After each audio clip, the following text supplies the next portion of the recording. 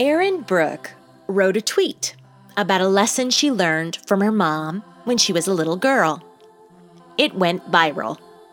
The educator, writer, and self-described friendly feminist posted about something that seems simple, but in reality is very hard for most of us, especially women, to do. My name is Erin Brooke, and this is a lesson on leaving.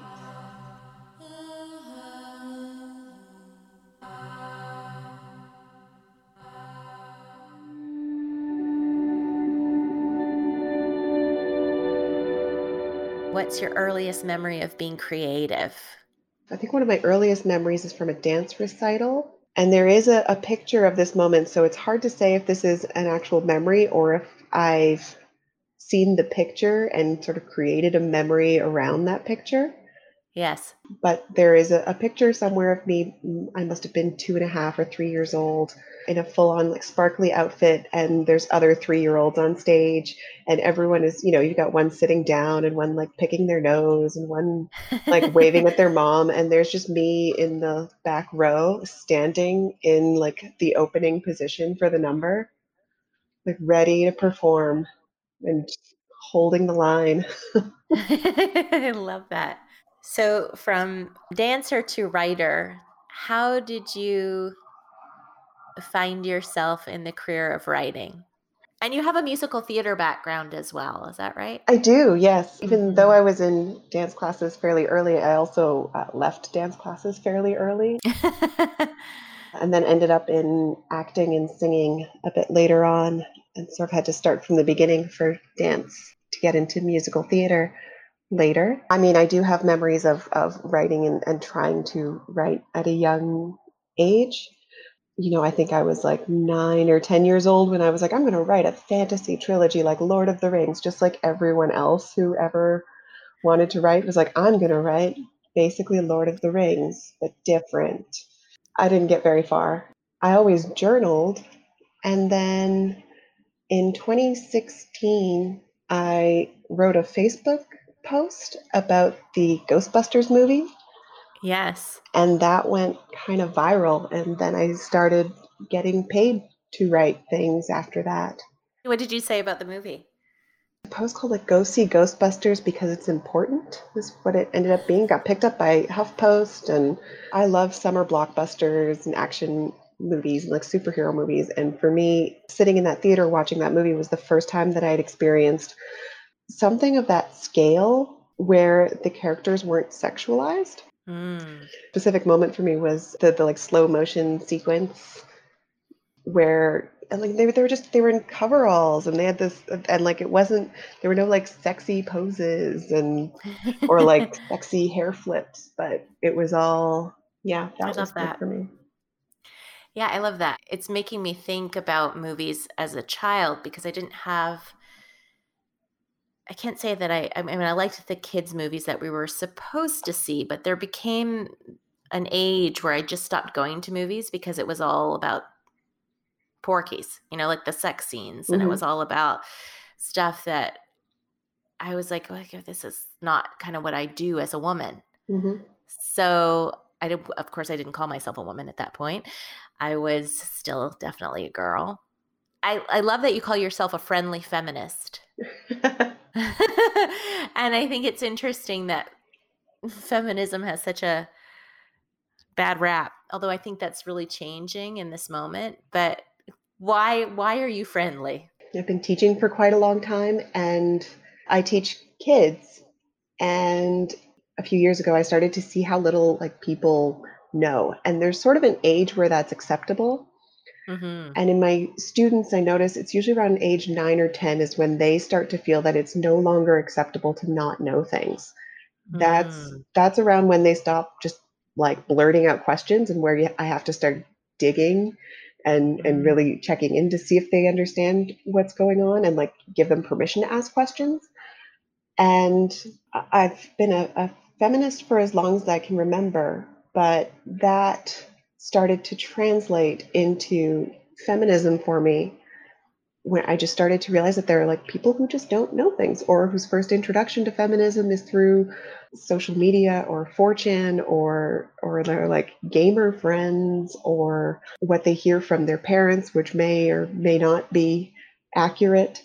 And Mm-hmm. so just friendly, because I've kind of taken on this idea that I say assume ignorance, basically. So I, instead of assuming that things, that reactions or questions are coming from a negative place, or a trolling place, I assume that it's a genuine question that people don't know, or that their first reaction may be based on incorrect information. I think that's really important in this moment. It's a bit of a short-lived assumption. Orange is the New Black. There's this great scene that Kate Mulgrew has where someone is asking Kate Mulgrew to give someone a third chance, and Kate Mulgrew responds like, "No, two strikes. Russians don't play baseball."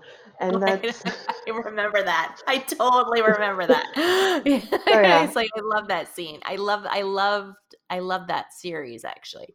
It got a little too dark around season 5 for me, where I was like, okay, I can't watch this now. It's starting to freak me out a bit. Yeah. But it was starting to, I think, mess with my mood. Mm-hmm. But I loved the dynamic of so many women, and not, again, I think it's to your point about Ghostbusters, not worrying about them in high heels with the push-up bra, like being perfection.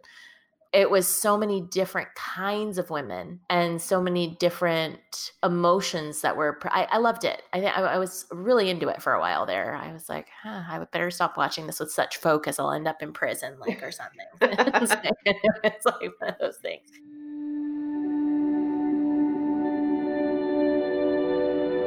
I want to tell you a story about how my mom taught me that I'm allowed to leave an uncomfortable situation. I was maybe 7. I think it was my first sleepover at someone else's house. I don't remember the girl's name, but before I left, Mom told me that if I was uncomfortable at any point, for any reason, even if it was in the middle of the night, I could call her. She was very clear. She said, even if her parents have gone to bed, I want you to knock on their bedroom door and ask to use the phone. I could call her even if it was late, and if her parents didn't answer the door, to just go find the phone and call her anyway. She said, it doesn't matter what time it is, you won't be in trouble, and I'll come get you.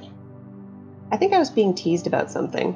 I definitely wasn't just, I can't sleep. There was something social going on, but that's what I did. The girl's mom tried to discourage me.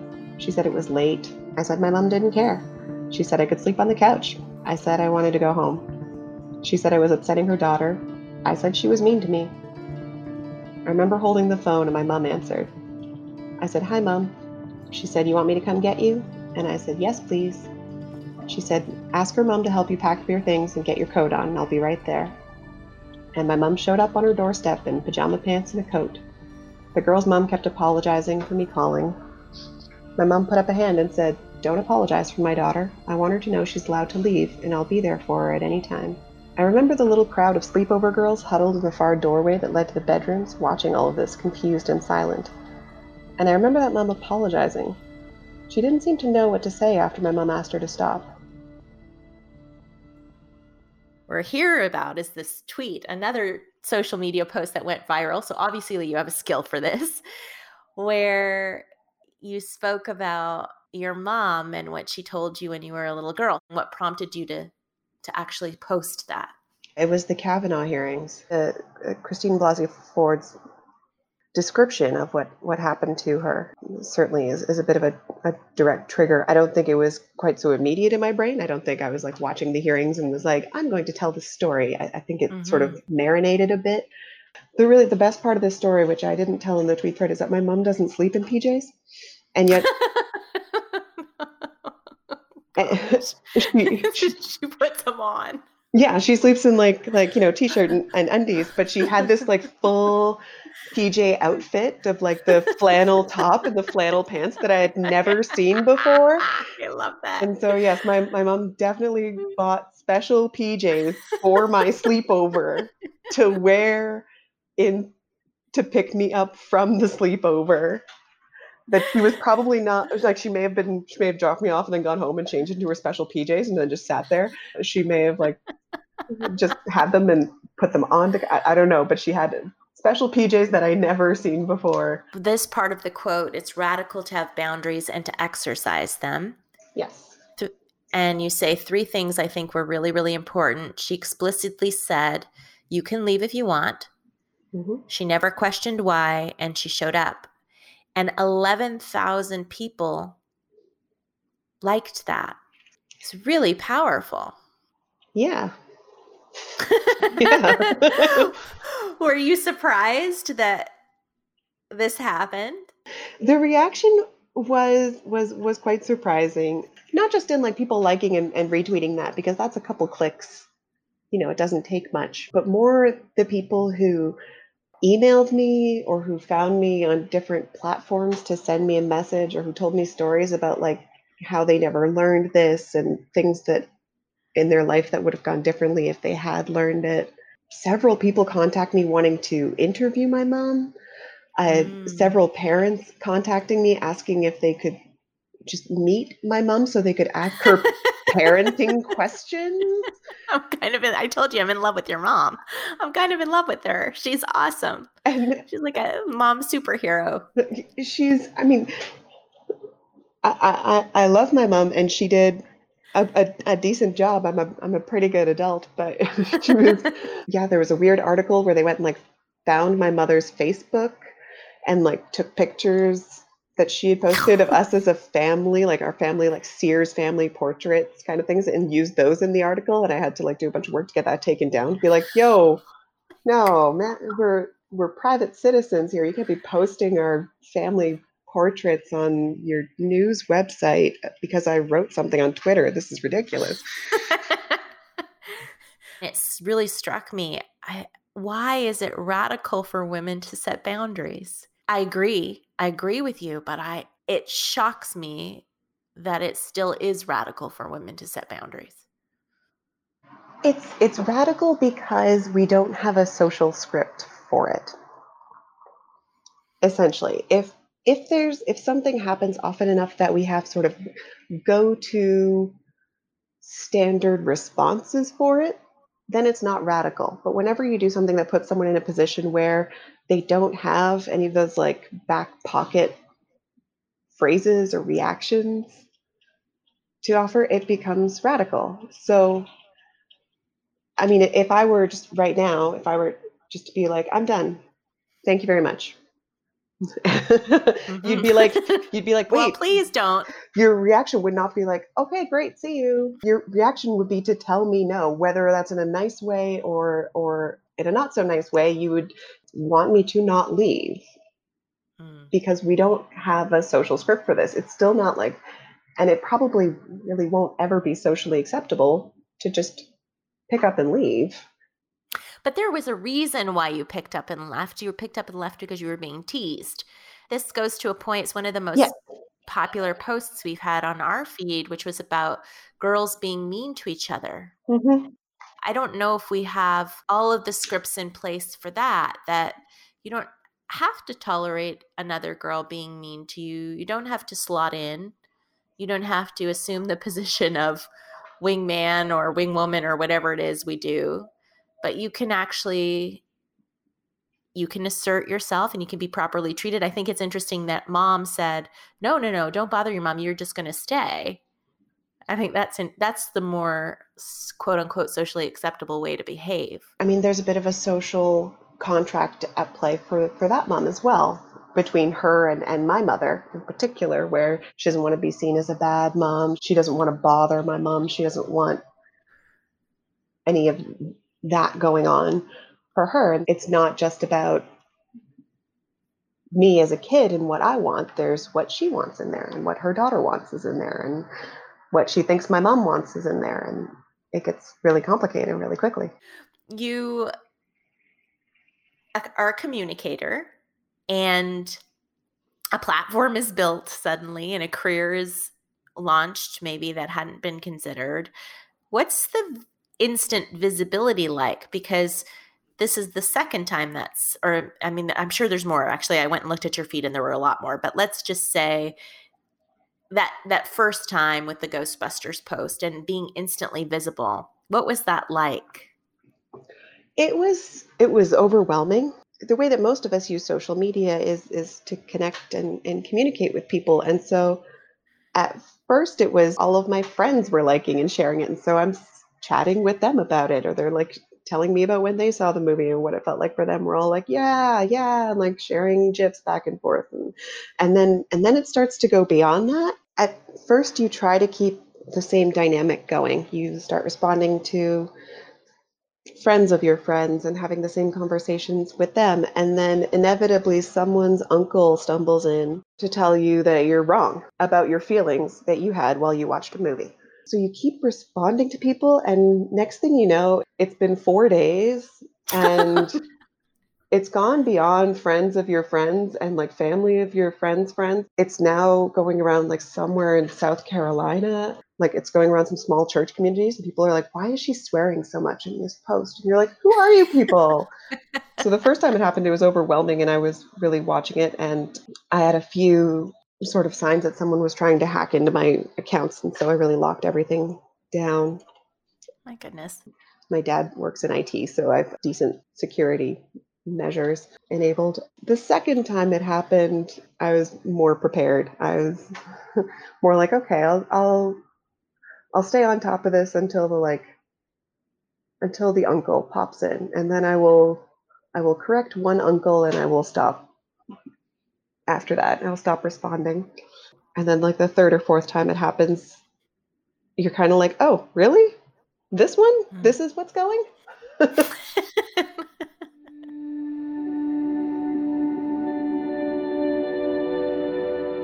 I think writers tap into things that are unspoken but felt, and they're able to give voice to those things, whether it's an emotion or a movement, whatever it is. And I believe that's a real kind of leadership and a call to leadership. Do you consider yourself a leader now that it's happened like a few times? Or have you considered that you have the opportunity to shape the conversation in a direction, back to our first point of educating people, like of assuming the innocence of the ignorance and of really trying to change the way that things will go from here?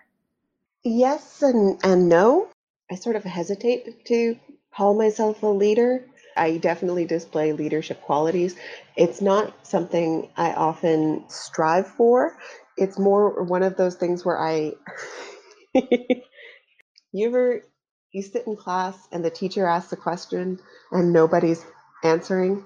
I'm the person who's sitting there getting more and more anxious that nobody's answering. And so I'm going to answer just because nobody else is. And it's less that I'm like, I want to be a leader. And it's more that I often find myself in situations where people are just kind of standing around staring at each other. And I'm like, all right, well, let's go this way then. No, Yeah. I totally understand. That is, again, part of being in a culture where it seems sometimes really obvious what needs to be done and people are not doing it. And you get tired of that when you can see differently, or when you can see a solution, or as you said, or you can see a point that's not been made before. What's interesting, I wrote a paper about this because it's fascinating. I spent a lot of time on Twitter as my account started to grow. I spent a lot of time sort of defining boundaries and defining how I interact with people. And I would do this quite openly. I would write threads about like, here's how I interact with people, and here's how this works, and here's how it goes. And what I noticed was that my followers started to take on those rules in my space. Yes, and good. then started to like moderate my space. That's very good. For me.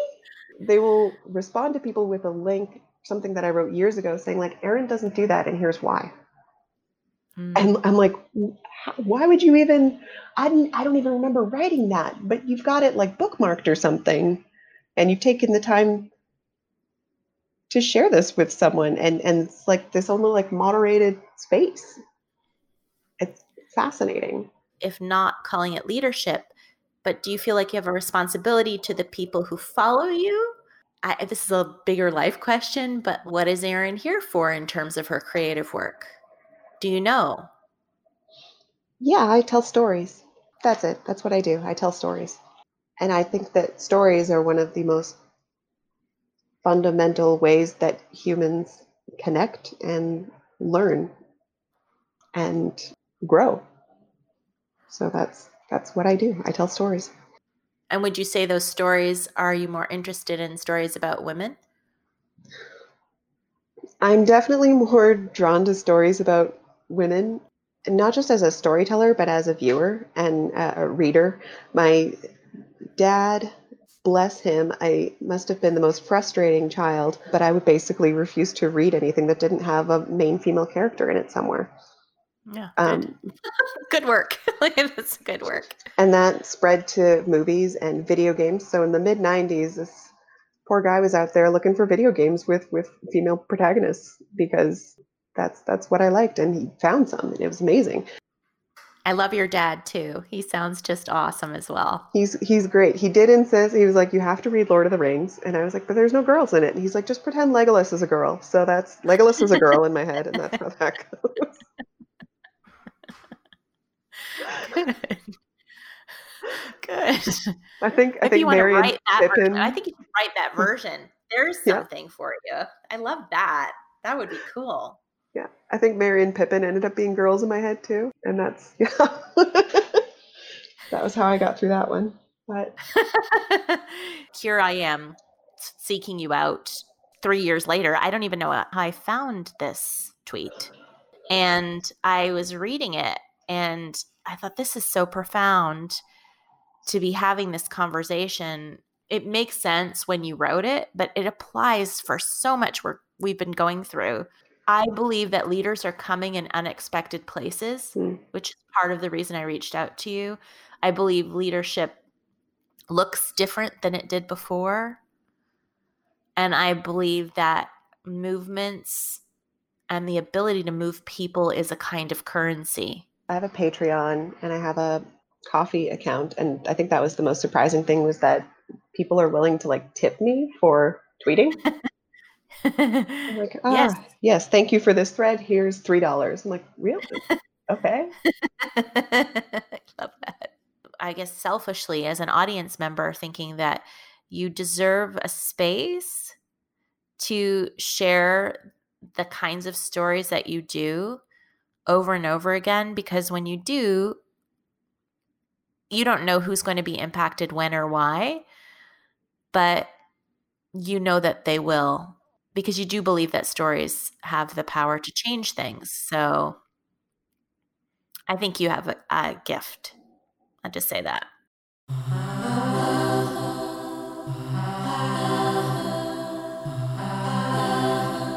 If I asked you to complete the sentence, my wish for every other woman is? My wish for every other woman is that everyone has what they need so that they can leave. I know that sounds cheesy because we were just talking about that thread and everything, but I think a lot about the ways that this society is structured and how many women and trans and non-binary and gender non-conforming and intersex people are in abusive relationships, particularly financially abusive relationships, and how they can't get out. And I would sleep better at night knowing that anyone who was in a situation where they wanted to get out was able to.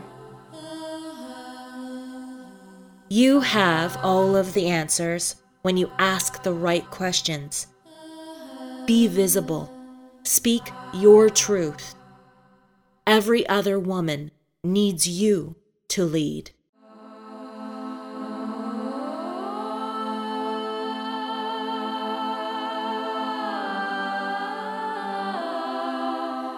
Voice Lessons is produced, written, and spoken by me, Kim Cutable. It's also produced and edited by Sergio Miranda and associate produced by Jessica Manalga. Our music was created by singer-songwriter Claire Hamill. You can find out when we post new episodes when you subscribe on Apple Podcasts, Stitcher, Spotify, etc. And if you liked what you've heard, we would love it if you leave us a review. For other inspiration, updates, and show notes, subscribe at voicelessonspodcast.com.